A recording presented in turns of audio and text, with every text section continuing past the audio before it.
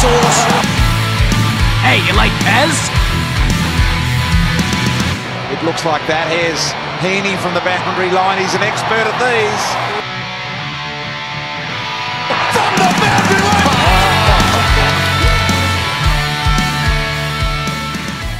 Hello and welcome to Behind the Boundary podcast. I'm your host, Pez. We're here with Sauce and we are here to talk about the end of the 2021 AFL season. We know finals are just around the corner, but today's show is a season over show where we speak a little bit about the All-Australian, and we're going to speak about the bottom 6 sides from the 2021 season, Sauce. Hey guys, it's one of my favourite shows, Pez, to do at the end of the year. You get to look at some of the reflections that you had on at the start of the year, the predictions that you've done. You get to, sit there and wave your finger to all the people that you said, hey, I said they were going to finish bottom 4 or top 2 or so on and so forth. But most of all, it's where you get to actually have a look at what went wrong for some teams, or despite finishing, in the bottom 8 or the bottom of the ladder, how well they actually did for what their list was produced. So it's a really good way to reflect on how the season went of 2021. Yeah, so we'll probably speak about some of the sides and where they finished last year, how many wins they had, and if they've made an improvement, if they're on the up, if they're on the down, and things like that. We had Finster tweet during the week. He just tweeted us a reminder of our ladder predictions at the start of the season. An Essendon fan there, just wanting to tell us and remind us exactly what we got wrong. Yeah, I'm okay with it, Pez, because 3 out of 4 I got right. So, you may have one that you miss in terms of teams that make it and don't make it. But, a lot of Essendon fans would have to say that they didn't think that their list was a top 8 side, and they hit form at the right time. And it'll be interesting because if they lose this week, then it all means nothing, Pez, because they extend their losing streak, and they would have been better finishing outside the top 8 to get a higher draft pick, and I guess less expectation for next year as well.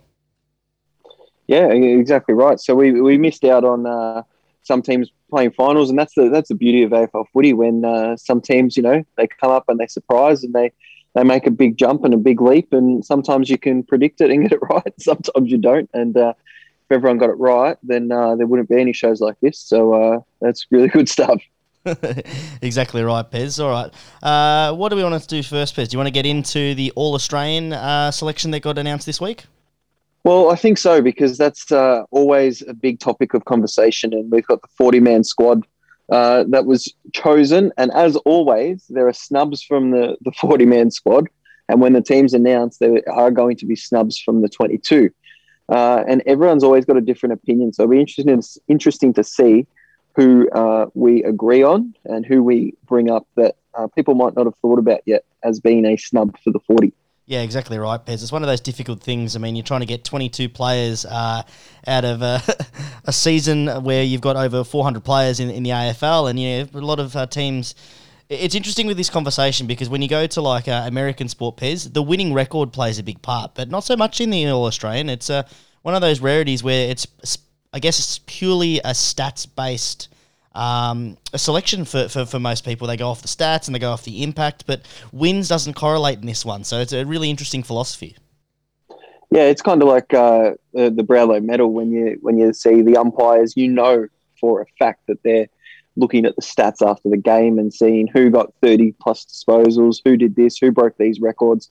Oh, they must be really, really good. But in hindsight, you watch and you look at the impact of certain players, and you look at the impact of a player like Toby Green, who is named in the squad, but these last 6 games or whatever, averaging probably less than 15 disposals, but the impact that he had on those games willed their way to GWS making the finals. Yeah, it's funny you talk about Toby Green there, Pez, because if you look at actually, you're saying, I guess stats-wise, his impact isn't always... it doesn't always shine through on the stat sheet. He actually does very well in a whole range of different categories. Like, he's number 1 in goal assists. So his forward impact, he's number 1 in goal assists and number 1 in score involvements. And like, that's number 1 in behinds as well. Yeah, I mean, like that's a huge stat, Bez.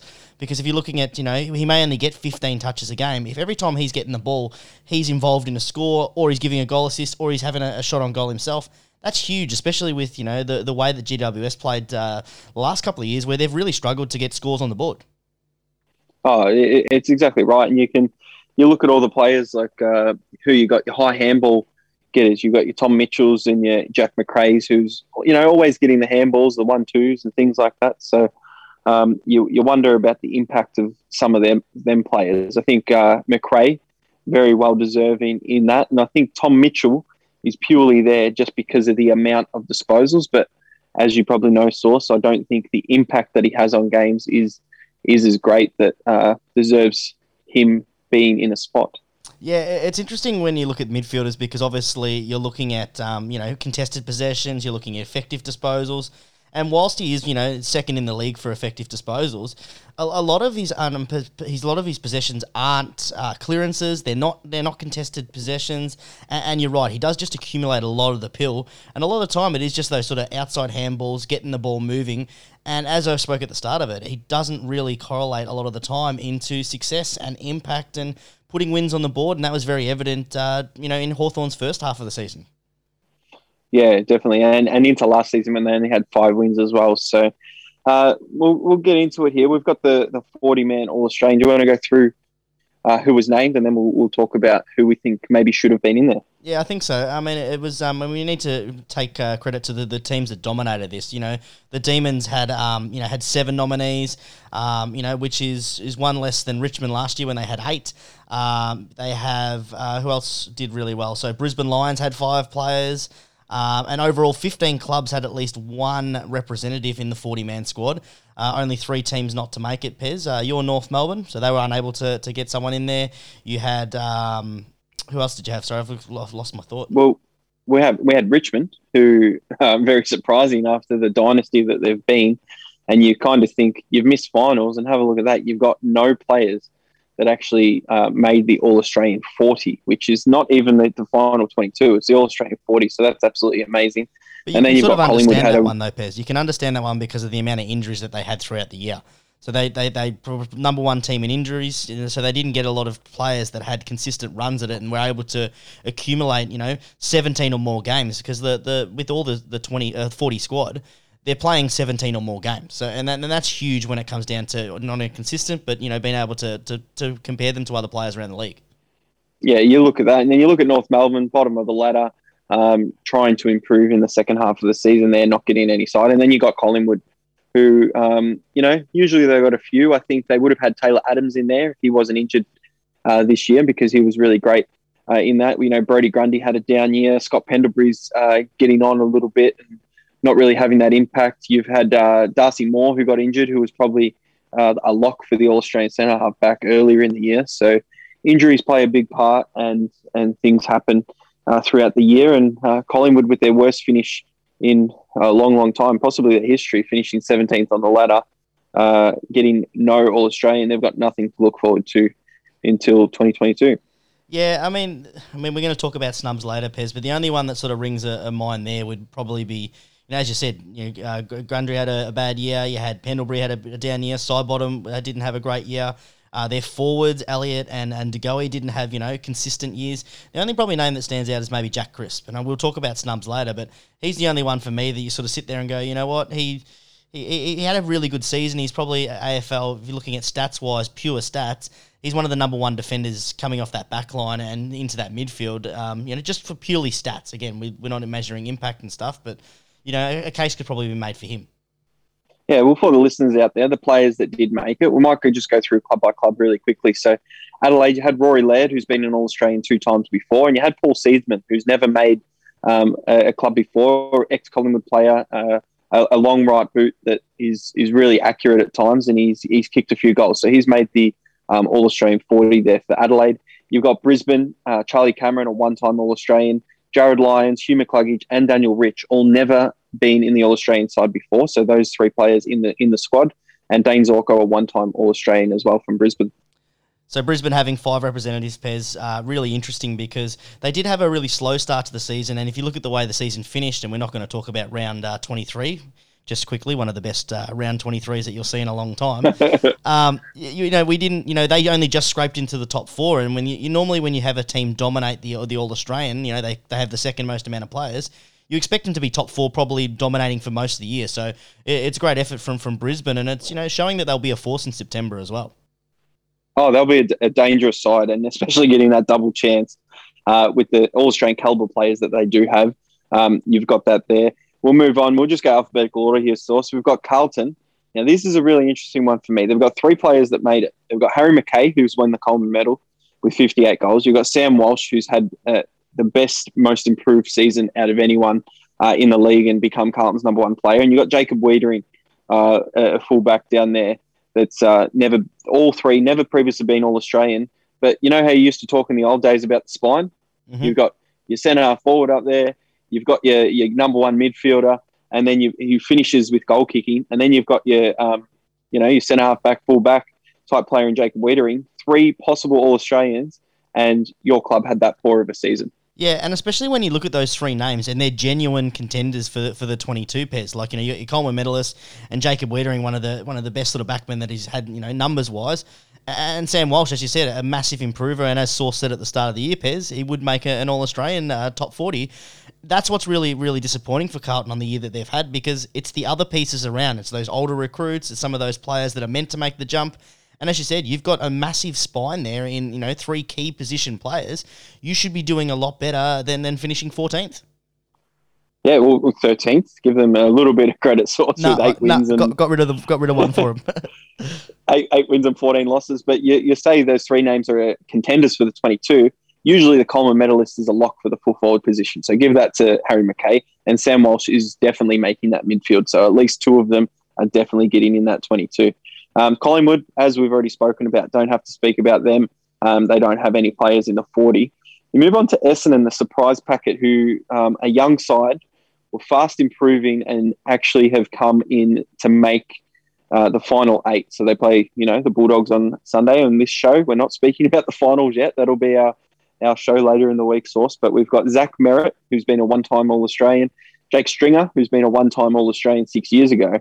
And you've also got Darcy Parish, who had, another outstanding year, similar to Sam Walsh, where he's just come up and, dominated with a lot of 3 votes games he'll be getting, but he's never been All-Australian before either. Yeah, Darcy Parish, definitely one of those, surprise for your general football lover, Pez.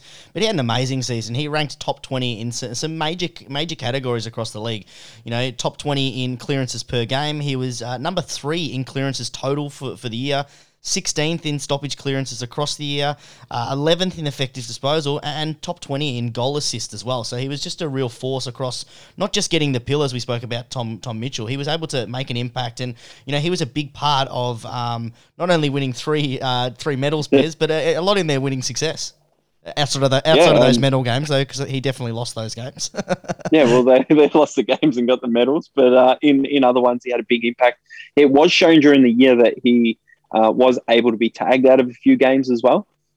So still developing, and when he can, do the things that all the great midfielders do, and shake the tag, go forward, kick goals, do things like that, then he'll continue to flourish there. And we get to watch him in September as well, which is really exciting.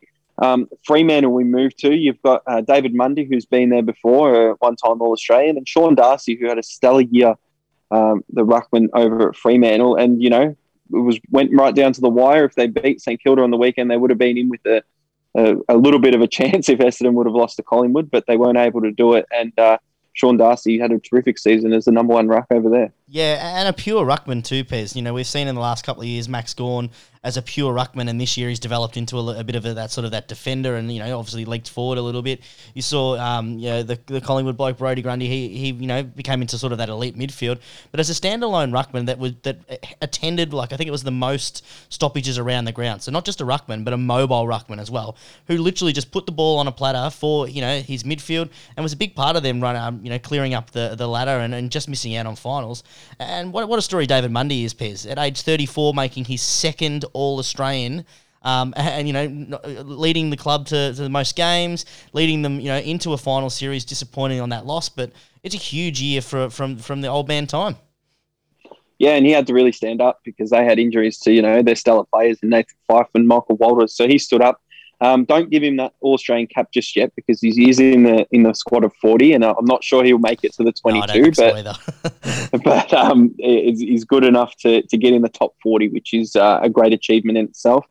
Move on to the Geelong Cats. You've got Tom Hawkins, a 3-time All-Australian who, had another really strong year and was really important in games. And one of your most important players who is injured at the moment, but Tom Stewart, a 2-time All-Australian, looking for his 3rd-time All-Australian. And I'm pretty sure he will get his 3rd cap this year with the stellar season that he had, only missing with injury in the last couple of rounds. Yeah, the last couple of games, Pez, and both of those, 2 of the 3 games that he missed resulted in losses. So that just shows you the impact that this guy has. You watch; he's one of those players where you actually watch the game and you're like, oh my god, he is absolutely killing us. And it's through intercept marks, it's through anchoring that offense, but.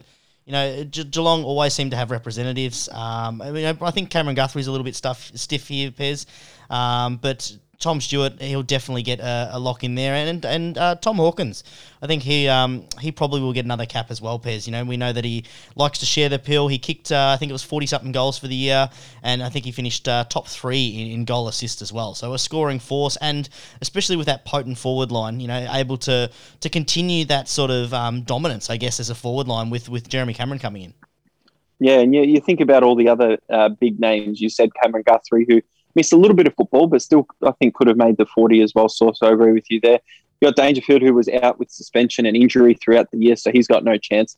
And one player that definitely would have made it if he played enough games would have been Jeremy Cameron, because he's had a stellar season for Geelong, but, didn't play enough games to be able to get in there. Yeah, disappointing for him and the Cats that he couldn't get onto the park more, but as long as he's fit for finals, and that was very clear during the week, Pez, when you're listening to Scott talk about what they're looking for. It's all about September, and hopefully that is, he misses this year, but he'll make it next year when Geelong win back-to-back premierships at the end of next year. Oh, geez, early call. Speaking about back-to-back premierships, I don't know if this is the best kind of thing to go on to, but talk about the Gold Coast Suns.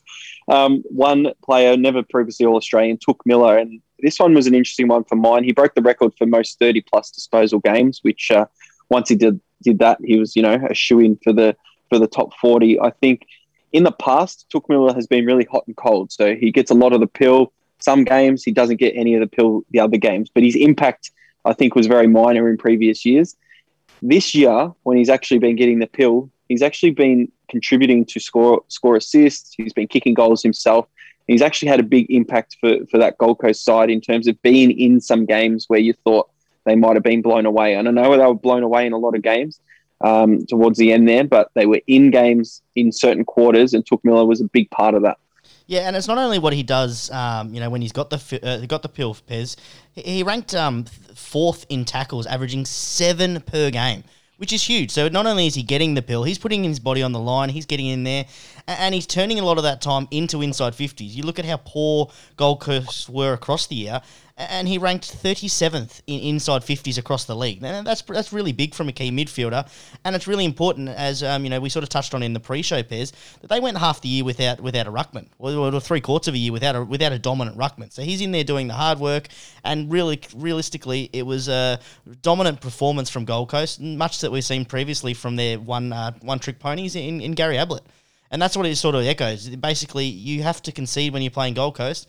Touk Miller's going to get a heap of the ball. He's going to damage us. We need to make sure that we stop everyone else and just let him do his thing. Yeah, and you mentioned the big injury there, and that was Jared Witts. And when he went down, it was pretty much Gold Coast season over, because they were very competitive at the start of the year.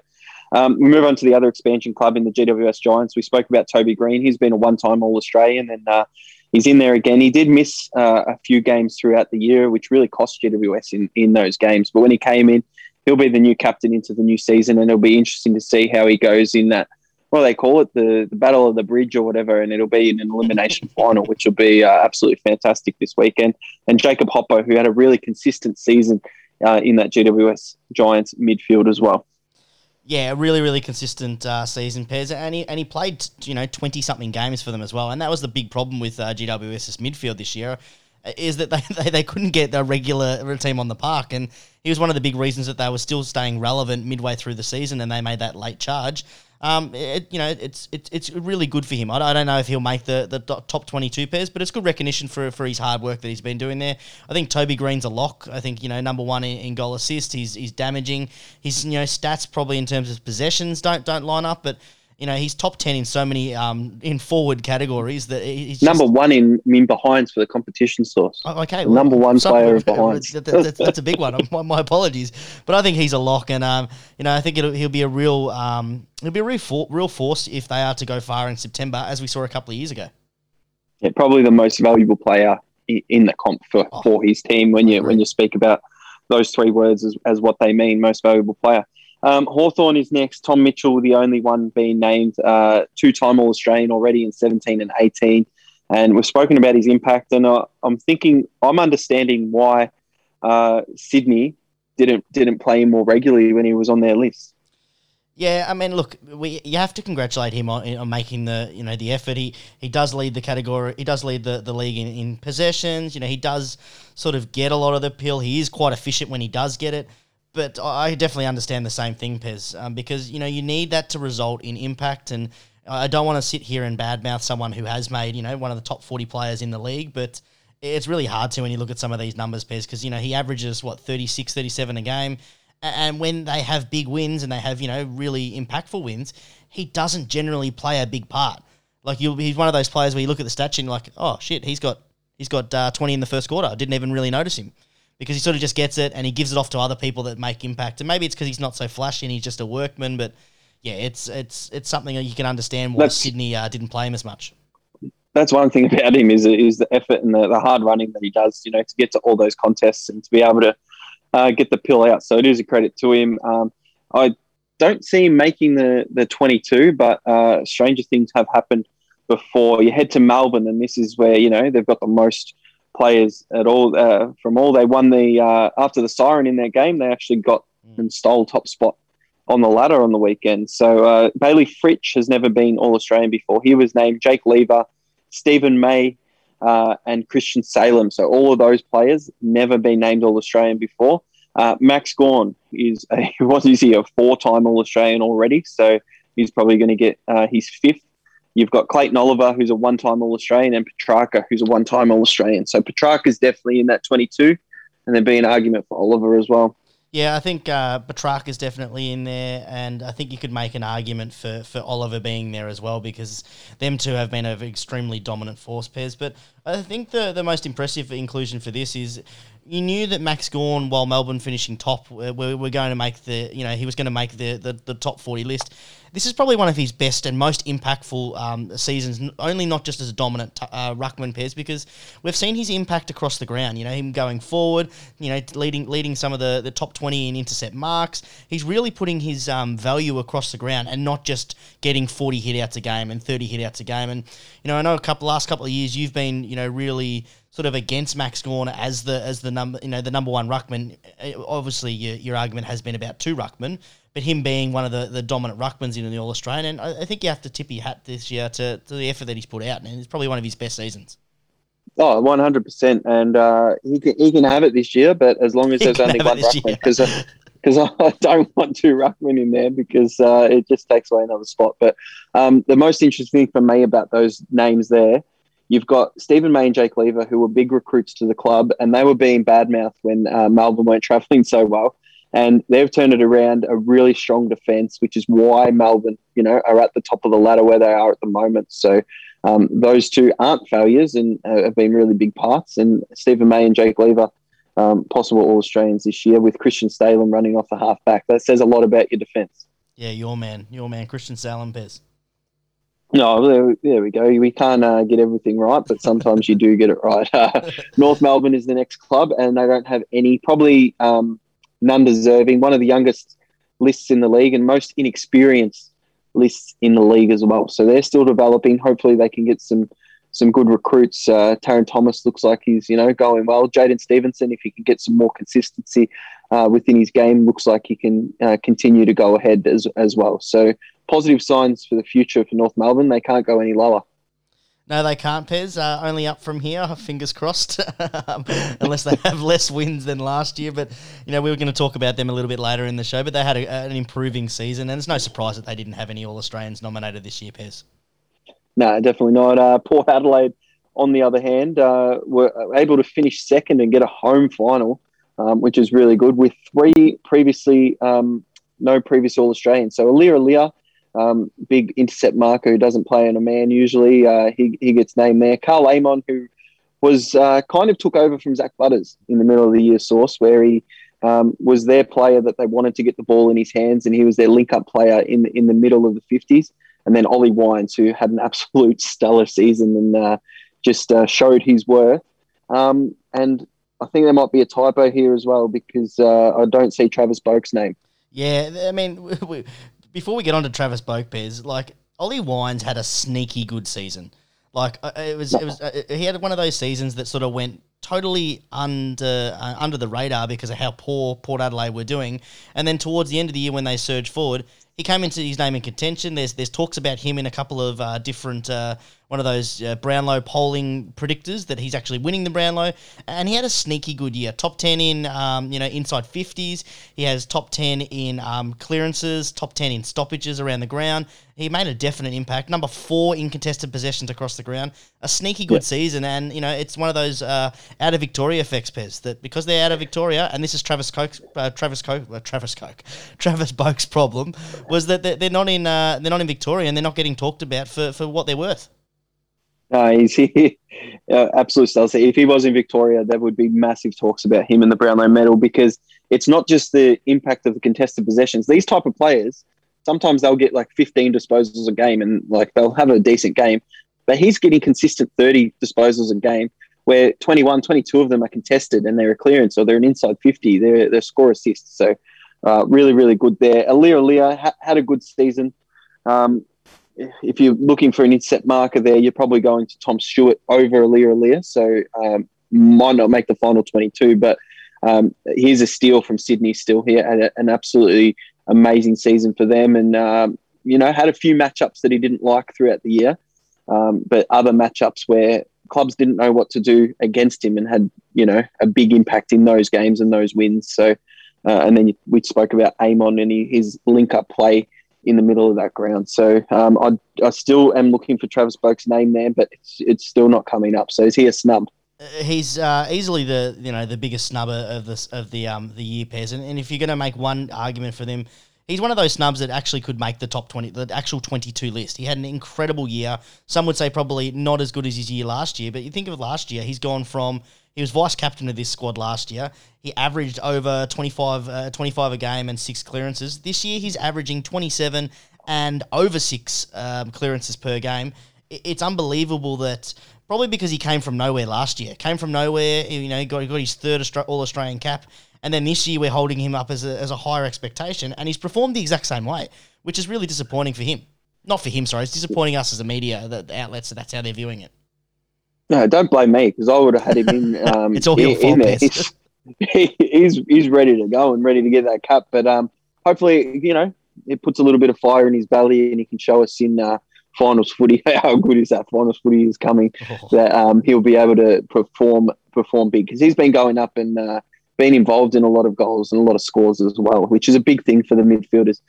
Usually we'd spend an hour on the Richmond All-Australian selections, but they don't have any this year, so and finished outside the 8. So see you later, Richmond. Don't have to speak about you. Yeah, we sort of spoke about that earlier in the show, Pez, that they had a lot of injuries and, it is surprising not to see a Richmond name there with some of those big names like, Dusty Martin, Reroll. You've got the little meatball. There's a range of players that could have definitely made it, but they just weren't on the park for consistently across the year. No, one is probably Jaden Short, who's, one of the most accurate kicks in the league, but there's already those type of players in there type of thing and maybe didn't have the biggest impact. So you move to St Kilda and you've just got one man there, the captain, Jack Steele. He was a 2020 All-Australian last year, so he's going for his second. He was easily the Saints' best player and will win their best and fairest, most consistent performer and added goal kicking to his repertoire this season. Yeah, had an unbelievable season, Pez. Top 10 in clearances, top 5 in stoppages around the ground. As you said, he started to kick some goals. He had, top 20 in inside 50s and number 2 in tackles, Pez. And he's known for his hardness and that approach on the pill, but he was an out-and-out star this year. And I actually think that he had a much, much better year this year than last year. And he's going to be really, really tough to make that side pass. It's going to be interesting because he is fighting against a spot where I think wins start to matter a little bit. Oh, he made the interchange last year, and personally, I am a St Kilda supporter. I don't think he makes the All-Australian side this year. With his performance there, I think, he. I don't even know what to say. He just doesn't make it against all these other midfielders there. There's no space for him. Yeah, there's no space for him, and which is unfortunate because, as we both said, he had a better year than he did last year. But you look at some of the other names in the years around him, yeah, they just didn't translate to wins. Yeah, well, we got Sydney, who had a big transformation, finishing 16th last year, and they come up and they finished 6th, where they played GWS this week. Lance Franklin, an 8-time All-Australian, going for his 9th there. Callum Mills and Tom Papley have been named in the 40 squad, never been an All-Australian before. And Luke Parker, who was an All-Australian 5 years ago, he gets another crack at it. He had a really consistent season in that midfield there, Luke Parker, each week. Callum Mills off the back line there. And then Tom Papley, he's always up and about and has big impacts on games. So not a lot of disposals, but a massive impact. Sydney's a really interesting one, Pez. I could see them getting 3 of those 4 players, or not getting any players. Like it's a really interesting one. They had a pretty consistent year. They had a lot of good players. They didn't have any standout players, And I think early on in the year they surprised a lot of people. I think maybe Lance Franklin might make it just on the 9 time, and he has the record and he's going to go for his thousands. He had a good year. Didn't play a lot of games. He played under 17 games, which is rare. So he's the only player nearly 3 goals a game. Yeah, nearly 3 goals. Extremely great averages, Pez. But I wouldn't be surprised if they have no players make it. But I also wouldn't be surprised if they had 3 players or 4 players make it. They're really hard to sort of gauge their success. And as you said, we spoke earlier about having key position players. They got 2 forwards. They got a backman. You got a midfielder as well. The spine is full.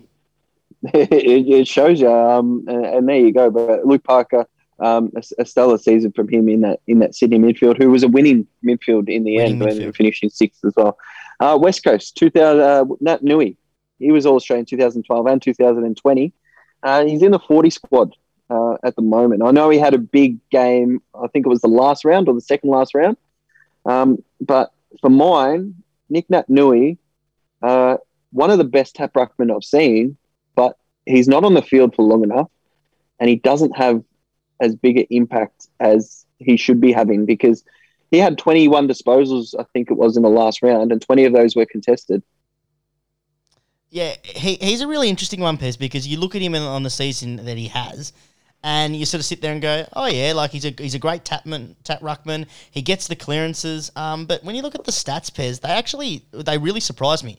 He's number 4 for clearances total for the whole year. He's number 5 for clearances per game. He's number 2 for stoppage clearances. So he's not just a tap ruckman. He's actually getting the pill himself, but it's what he's doing with the pill after. And as you said, I think that the tweet that came out last year about his fitness around the ground and getting to some of those other contests, he spends all his effort winning the ball out of the ruck, and it affects the rest of his play across the field. Yeah, well, there was that one stage where he had a mark drought as well last season, when he wasn't going around the ground and getting the pill, but his clearance work and inside there is amazing. If you're going to choose a ruckman for your tap ruckman and your clearance work on the inside, you choose a Nick Nat Nui.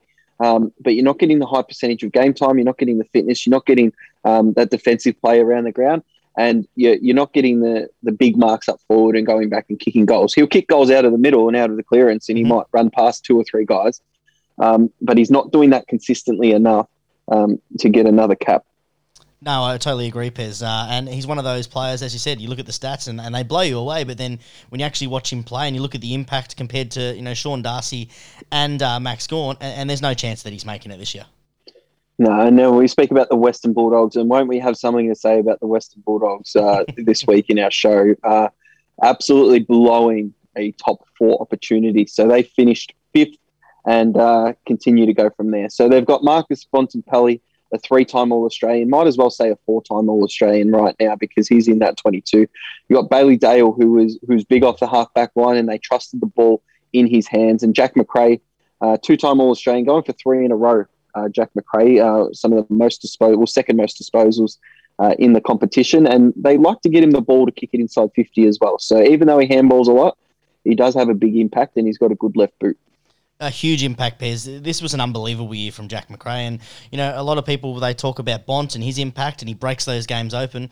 But his year this year, Jack Macrae, was unbelievable. He talked about him leading possession getters and clearances, but not only that, he ranked 13th in inside 50s, Pez, and 11th in score involvements as well. That's exactly what you want from your midfield, and that's what we were talking earlier about Tom Mitchell. Is you want someone that is not only getting the ball, but is involved in the ball going forward. He's involved in all your score involvements. He ranks top 40 in tackles. Like, he does a little bit of everything, and as you said, he sneaks forward and seems to pop a goal every single week.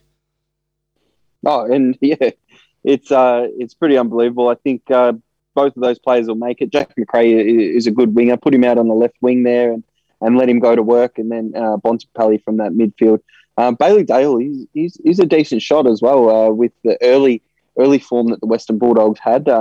They did lose some unlosable games at the end of that year there to go from there, and they've got a big final against Essendon because a lot of supporters are really hanging off the Western Bulldogs to keep that Essendon 6,000 plus days of not winning a final streak alive. Yeah, it's going to be a really tough one for us this week, Pez Barragan, for that game. Because I tell you what, we're going to talk about it a little bit on the next show. Make sure you tune in for that one coming out Friday.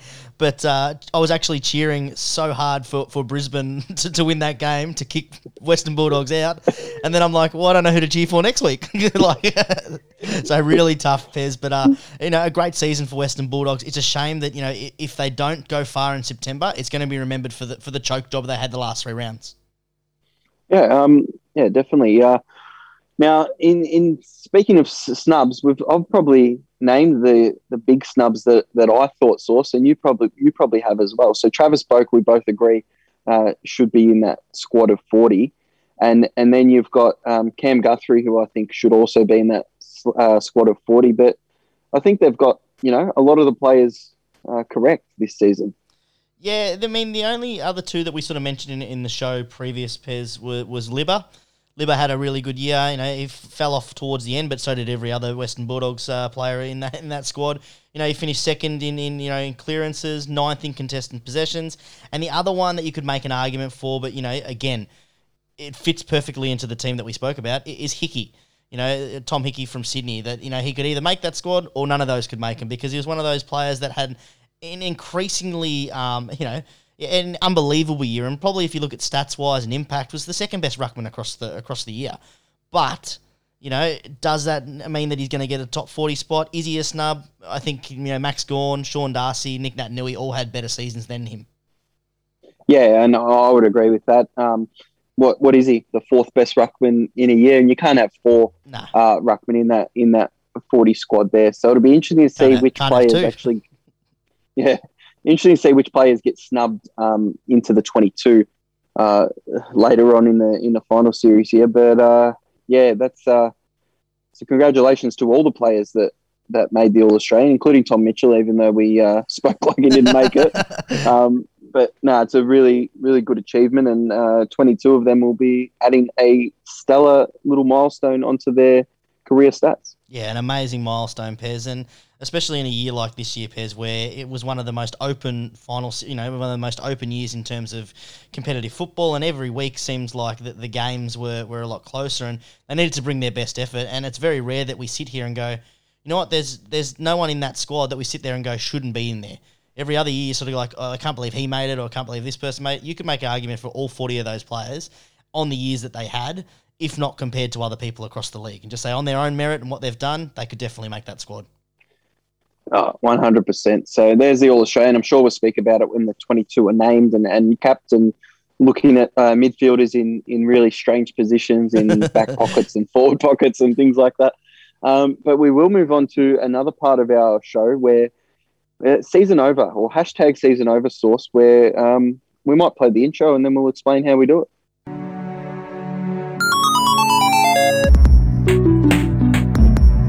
Season over.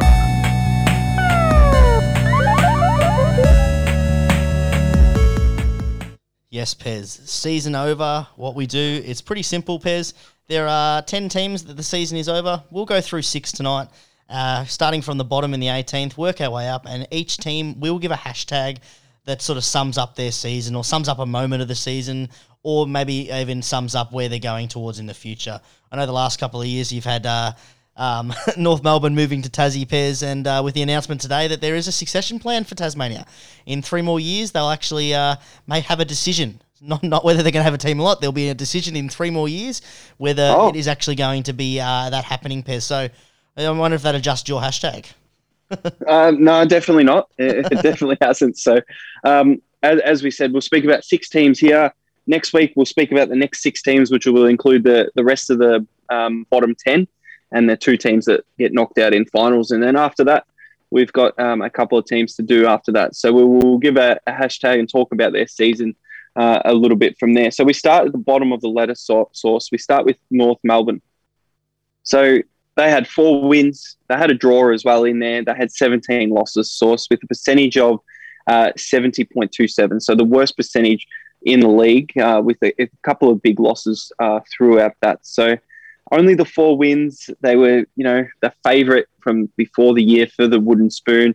The question is, for North Melbourne fans, have they improved? I mean, in terms of the wins, Pez, they had 3 wins last year in 17 games, and then they had 4 this year with 22. So, I mean, they've won one more. They also had a draw in there as well, Pez. So, I mean, I think improvement, I think they've definitely improved. And, my hashtag for them it's been a hashtag noble effort. I think that the coaching staff that they've implemented this year and the way that they've implemented a game plan and stuck with, they haven't worried about results. They haven't worried about, playing their senior players. They've literally gone with a proper developmental plan that we were calling for, 4 years ago, Pez? And they've stuck to it. And what you're seeing gradual improvement. They, I think it was 16 of their 22 lines this year they covered. So that's a signs of an improving side. Oh, 100%, and I like that. Noble of you to use noble in that hashtag there. But I don't know how you knew about my hashtag. Because my hashtag is hashtag Tasmania Special, the North Melbourne Tasmania Special site. The one thing you are, Pez, is consistent. Yeah. Not the same for a lot of the other teams in the bottom 8, but you are definitely consistent. I couldn't go past just putting that little bit out there. They might play better footy down there, and maybe they should consider moving down there instead of to the sunny Gold Coast where they got offered 10 years ago. Yeah, I mean, I think the next couple of years they're on the up. Whether they're in Tasmania or they're in North Melbourne, or if they get shipped off somewhere else to New Zealand or something. But they had 12 players this year under 23 play 15 or more games, which is huge. They also had a young group of almost bona fide stars. If you were just watching that game and you're looking at their effort, they're not stars across the league yet. But it's a watch this space, Pez. Jai Simpkin, Luke Davis-Uniacke, Taron Thomas, Nick Larkey, and at times throughout the year, Zerha really showed that he's got a lot of potential moving forward. And they're going to hit the draft this year. They're going to get the number 2 pick, the bloke from Adelaide, unless they do a deal with Adelaide. And they're going to be building stronger. And he's apparently ready-made, so up for them next year. I think the only place to go is up. Yep, that's it. And if they can get 5 wins next year, it'll be another improvement, and they can continue maybe with another wooden spoon. We'll see. We'll go to the 17th side, which is the Collingwood Magpies, and Collingwood fans will be really disappointed with this season. We had Bucks who got sacked, or if you want to call it, stood down himself, which he didn't. He got sacked. They had 6 wins, 16 losses, a percentage of 85.64. So a percentage that's a lot more competitive than the 70% there. So they had 9 wins last season and a draw. They finished 8th, but this season down to 6 wins and 17th on the ladder, which is a really, really low position for Collingwood. I mean, I think, Pez, this one here, I'm just going to say it's hashtag we called it, because it all started with their off-season debacle. And not just off-season, Pez, they're off-field as well. I mean, this year they saw the step down of Nathan Buckley. He was having, lost his job halfway through the season. Yeah, the departures of Adam Treloar in a ridiculous fashion and totally mismanaged across a range of different things. And Tom Phillips that really left a big hole in their midfield, all because they managed their list poorly. You also had Eddie Maguire replaced halfway through the year after he said he was going to stay and retire at the end of the year. But the pressure from, the allegations of the racist culture that Collingwood was happening, the Do Better report, he was stood down as well. So it all, for me, it was all a result and all of from their off-season management. Yep, and my hashtag there, hashtag Wobblewood, because they wobbled all the way down to 17th position on the ladder there. And you know what? I quite enjoyed Collingwood's season. I enjoyed watching them play footy and lose a lot of games by a lot. And it was just really enjoyable. We had Robert Harvey come in and try and coach them in a defensive mindset, which didn't really work. It looked better when they, went full out attack towards the end of the season. But they need to get somebody in there that's either going to, start a rebuild, use the core, do whatever they need to do, and just turn over that list and kind of really start again. When you go to the bottom, that's what you kind of have to do, and they need to try and build back up to play finals in 3 or 4 years. Yeah, and they did that, Pez. I mean, they debuted 9 players this year, equal most in the competition, next to Adelaide. They had a couple of first-round picks. They need to go back to the draft and start building, and it'll be interesting once they actually hire a coach and see what's happening, because after their exit interviews, it'll be interesting who's still there and who's not, especially with, some of the confusion again this week with the off-field stuff from Pendlebury. Yeah, big confusion there, but he's cleared it up, saying he wants to play finish his career at Collingwood and not go somewhere else. I thought when I first read it in the media, he was going to do a Sam Mitchell type thing and go to an interstate club and then coach from there. But he's open to coaching after that. But everyone knows that he's going to be a coach in the making and with his football mind. And best of luck to him. But he wants to be a one club player and he won't be playing in any more finals. Yeah, he also has a basketball background, Pez. I'm not sure. Oh, don't tell me that. Don't tell me that. On that note, we'll move on to the Gold Coast Suns. Really disappointing season for them. They had 7 wins, which, 7 wins, 15 losses, whereas last year they had 5 wins and a draw. So they had more wins than they did last year, but they actually finished lower on the ladder. Yeah, this is really disappointing for them because what they showed last year and what we've been talking about for the last couple of years, they were the team that was meant to make the big jump. Maybe not make finals, but they should have been finishing well above where they finished this year. My hashtag for them, Pez, is Took's a star. And I've got 2 aspects for that. Obviously, Took Miller, absolute gun, and he carried them to finish a lot higher than they would have if he wasn't there. But the second aspect is the star, because the sun is actually a star, Pez, and in order to, if you were to travel to the sun, it would take 19 years to reach there. And I think that's how long it's going to take the Suns to climb up this ladder. And they're coming into their 12th year, Pez, and they're still a long way away. I mean, not 93 million miles away, but they're still a little while away, and they need to make that big jump that we all predicted from that young talent there. They're starting to sign players on, but the big question that's going to come out is Stuart Dew the person to do that? Yeah, and that's a big talk around that is where is Alistair Clarkson going to go? And there's been some talk there. But they need a ruckman. They need a consistent ruckman throughout the year. Jared Witts was a bad injury. They've got King up forward, and they've got Lukosius down back. They've got Greenwood, who's a great tackler in the middle and puts on the pressure with Took Miller and some other players there. So they've got things to work with. We've got Raul, who had a disappointing season when he played and was an absolute star when he first came in. But hopefully with another preseason, he can just stay injury-free for the rest of his career and then go from there. So my hashtag is a little play on their song. I've changed their song a little bit. So instead of saying we are the sons of the Gold Coast sky, we are the sons of the Gold Coast grave, because they are digging themselves a deep hole. The graveyard, I don't know, they just can't get over it. Any team in Gold Coast, as was spoken about in the past. So this Gold Coast side, not too great in 2021. A very, very disappointing and losing season. Yeah, very disappointing for them, Pez. And they did get hit with injuries, as you mentioned. As you said, they just need to get a consistent approach running there. They had a couple of, really, really good, genuine wins. They beat Sydney, Richmond, GWS, all teams that have, we're fighting for a top 8 squad, and Richmond not making it, the other 2 top 8 sides. It's just they've got to build that consistency, and that's only going to happen through another preseason, some consistency in terms of the coaching there, and the message just getting across, and them just working hard. They've recruited these young players. They need to keep them. They need to work hard and get better, and fingers crossed that it's not a long, long way away for them to actually make finals, Pez. No, another 7 years. You said 19 years it takes 19 years. to reach the sun there. But the next side we have to talk about is the Adelaide Crows, finishing and rounding out the bottom four of the competition. They also had 7 wins, 15 losses, and a percentage of 81.99. So percentage isn't horrible below 80, but it is there. They only had 3 wins last year and won a wooden spoon. To get 7 wins this year is a big improvement. 3 of those wins coming in the first 4 rounds. Yeah, and that's exactly where my hashtag is, Pez. Hashtag early crow. Because they got out of the blocks running. They were playing a high brand, high contested, physical brand of football, which they seemed to, keep out through most of the year. There was a couple of times that they sort of got, thumped, but most of the time they developed a heap of youth. They were competitive in a lot of games. They had some absolute standouts, in our man Ben Keys. You had Rory Laird there, who had an unbelievable season, as well as Jordan Butts. He had a breakout campaign, locked up that number 1 defensive spot, and some of the other youth coming through, Schoenberg, Scholl, Ned McHenry, Chase Jones, Jordan Butts, as I mentioned, and their big number 2 draft pick, Rolly Filthorpe.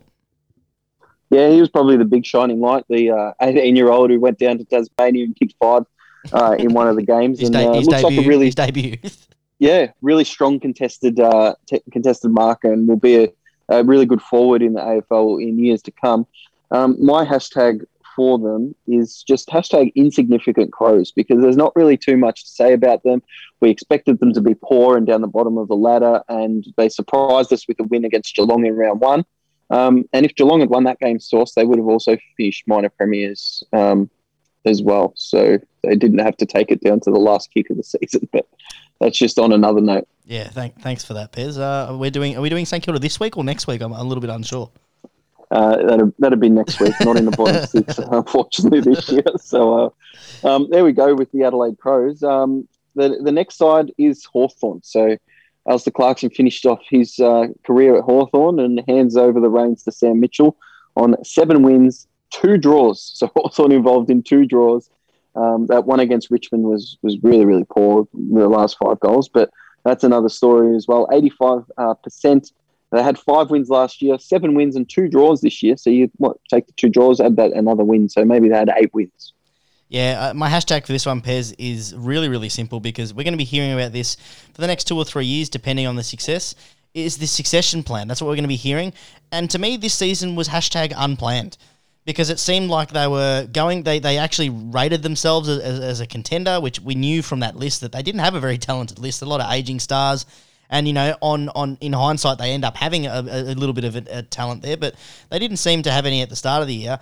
And what happened is the moment that Alistair Clarkson sort of got the tap on the shoulder, he went out of tank mode and said, you know what, the big forks to the Hawthorn, and just started winning games. So it just seems unplanned. It seems like they were planning to go to the draft. They were planning for a rebuild. They were saying that Clarkson, he was the person for the job. He said he didn't want to be there. Then they had the succession plan with Sam Mitchell. They said he was going to be there. Now he's not there. Now he's not coaching. Just to me, it seems unplanned and pretty unorganised and un-Hawthorn-like, which you hear a lot as well. Yeah, you definitely do. But I've really enjoyed my music this week, Source, and obviously been listening to Gold Coast Suns theme song. I was also listening to the Hawthorn theme song, and I've made a little bit of a change there. We're a handball team at Hawthorn, and the reason they are, we've got the most handballs in the competition over the Western Bulldogs by 87 handballs. But the interesting stat for me is handball and kick differential with the team. They're the only team with no more than 1,000 kicks than handballs. So every other team has more than 1,000 kicks than handballs, but Hawthorn, they don't have over 1,000 kicks than handballs. So maybe that's not working too well for them. That's really interesting, Pez. Stats man you are, and a bit of a musical man as well there, Pez. Yeah, get the the Apple Music, playing the club theme songs and getting a little bit of inspiration. Pez is doing a bit of a Hawthorn remix. We're a handball team at Hawthorn. I like it, Pez. But they did have a couple of young players that sort of show that they have got some sort of future there. CJ, he came out of the ranks, absolutely, no one picked him to have the way that he opened the season up. Yeah, Dylan Moore, Jacob Kaczynski, and Lockie Bramble, sorry. They were all sort of, the mid-year recruit. They all had sort of positive years, but there is they need to hit that draft, Pez, and they need to hit it hard. Yeah, I didn't mind. I don't mind Mitch Lewis up forward. He's a developing forward who could turn into a bona fide star of the AFL. You've got Warple, who probably had a disappointing year. You had Sicily, who sat out injured for most of the year. And Will Day, who was injured as well, is, as we know, one of my favourites when I was watching Will Day play a little bit. But I hope he gets on the park a little bit more next season and will be one of Sam Mitchell's favourite players, I imagine. Yeah, it'll be really interesting. Watch this space for the next 12 months, Pez, because all the talking is going to be about how Sam Mitchell replicates one of the greatest coaches in history and how he follows them up, because he's not in a position that's going to allow him to be successful realistically, is it, Pez? Because they've sacked the coach basically, and he's gone on a 6-game where they didn't lose within 6 games. They had 2 draws within that and four wins. So it's one of those things that they're leaving that, like all succession plans. It'll be interesting to see if this one actually pans out. Yeah, well, he's got probably three years of freedom where he can just go and it won't matter about his record. And he'll go from that because he is a Hawthorn legend there. And the good thing is he's had experience elsewhere as well. Carlton round out the bottom 6 of the 2021 season. And could you believe it? 8 wins, 14 losses, percentage of 88%. They had a really bad loss to Collingwood at the start of the year, and it really set the tone for them throughout the year. We spoke about their All-Australians with Harry Maguire, Sam Welsh and Jacob Weeder in that spine All-Australian contention, but just couldn't get the job done. To lose 6 more games than you win with that list is just not good enough.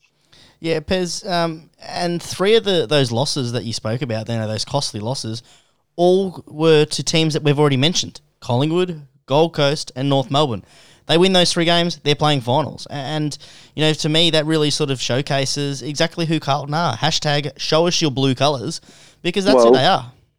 Yeah, well, if they did win those 3 games, Source, they would have had enough wins for finals, but not enough percentage. Well, if they actually put away those teams like we spoke about throughout the year, Pez, they would have, because they could have. All right, it's interesting, and it's another watch this space, because now that Alistair Clarkson has come out and said, you know what, no, I'm not going to coach next year. I'm taking 12 months to, in the inverted commas, travel the world in the COVID-driven world that he can't actually travel. They've said they're having those exit meetings with all the players, and Teague has no idea what he's doing. And to me, it's setting up for another season of disappointment next year for Carlton. Yeah, well, the coaching ranks there, interesting, with Clarko being announced that, he's out of the race there, because I'm sure that's why Carlton would have put that forward, because they wanted to, land that big fish where they didn't. So my hashtag is blue feelings, because these blue supporters, they'll be feeling really blue and have been feeling really blue for many, many, many years. And we just want to know when they are coming. Yeah, well, maybe it is soon, Pez. They had a nice breakout year from Harry Mackay. He won the Coleman with missing the last 3 games with 58 goals. But it's for me, we had a standout season from Sam Walsh. We said that they have 3 staples across their midfield, their forward and their back line. It was their off-season recruits, Pez, and that really is interesting, because has that put them back 2 or 3 years? Williams was a huge bust for him. They recruited him for this big busting midfielder, and for half of the season, and when he showed actual success, they played him in defence. It'll be interesting to see what happens in terms of their development, but for me, they overshot the mark again, where they thought they were ready for finals. They're coming. The infamous sort of slogan that they had from 2002, last time that they were near finals, I think it was. But they're setting themselves up for a failure next season as well. Yeah, well, that recruit, was a bust. He'd want to be able to turn himself around, and he didn't look to have the fitness to play in the midfield that they recruited him for on the $800,000 a year. So he needs to really go away in that preseason, work hard, and earn his money in that midfield, because he was good in patches of games, but he's not consistent enough over the 4 quarters to be that $800,000 a year player. If you're going to get paid that amount of money, you want a bigger impact from that player for your side. So that rounds out the bottom 6. Disappointing seasons for all of them. Slow improvements for some, and really big downfalls for others. Yeah, I think that's a really good summary, Pez. There were some teams we expected, and even though we expected them to be down there, it still is disappointing from a supporter. From some of the output that they played across some of the games, and then there are some of those teams that we sort of surprised us. We both had Gold Coast creeping up the ladder. I had Carlton sort of fighting for a top 8 squad. And both teams that sort of let us down there, Pez, as well as their supporters. Yeah, I had Gold Coast fighting for the 8 as well, and they're down there in the bottom 3. So really disappointing. And injuries do play a part in some of these teams. But you look at the Carltons and the Hawthorns and the Collingwoods, you want to expect a little bit of a higher standard there. But there has to be teams in the bottom 6, and these are the teams from this year, and they'll be working really hard to get a higher position on the ladder. And there's going to be big expectations from Carlton. Not so much big expectations from any of the other 5 clubs that we spoke about tonight. Maybe Gold Coast if they get some of those players back from injury and they have a good pre-season, because they need to start hitting that mark soon. Otherwise, I think there's not pressure on the club, but there's pressure on Stuart Dew. Oh, there is pressure on Stuart Dew there, but Carlton are expected to continue to go up, and we'll see what happens with that list. And we've got Sam Walsh, McKay, and Wiedering, who could be all Australians, and we'll go from there. But there's the first 6 source. In our show next week, we'll do the next 6, and there'll be 2 teams that have been eliminated from the finals. So a short-lived final series. Yeah, it'll be really good to start talking about Essendon again. There's the early dig for the Essendon fans. Just kidding. I'll be happy if either of the teams lose. But yeah, Pez. So make sure you tune in next week. But also make sure you tune in. Check our social media feeds as well as your podcast providers for our Friday show. Talk us through our fans. What's happening Friday, Pez? Yeah, at Behind the Bound on Twitter. Jump on board. We've got.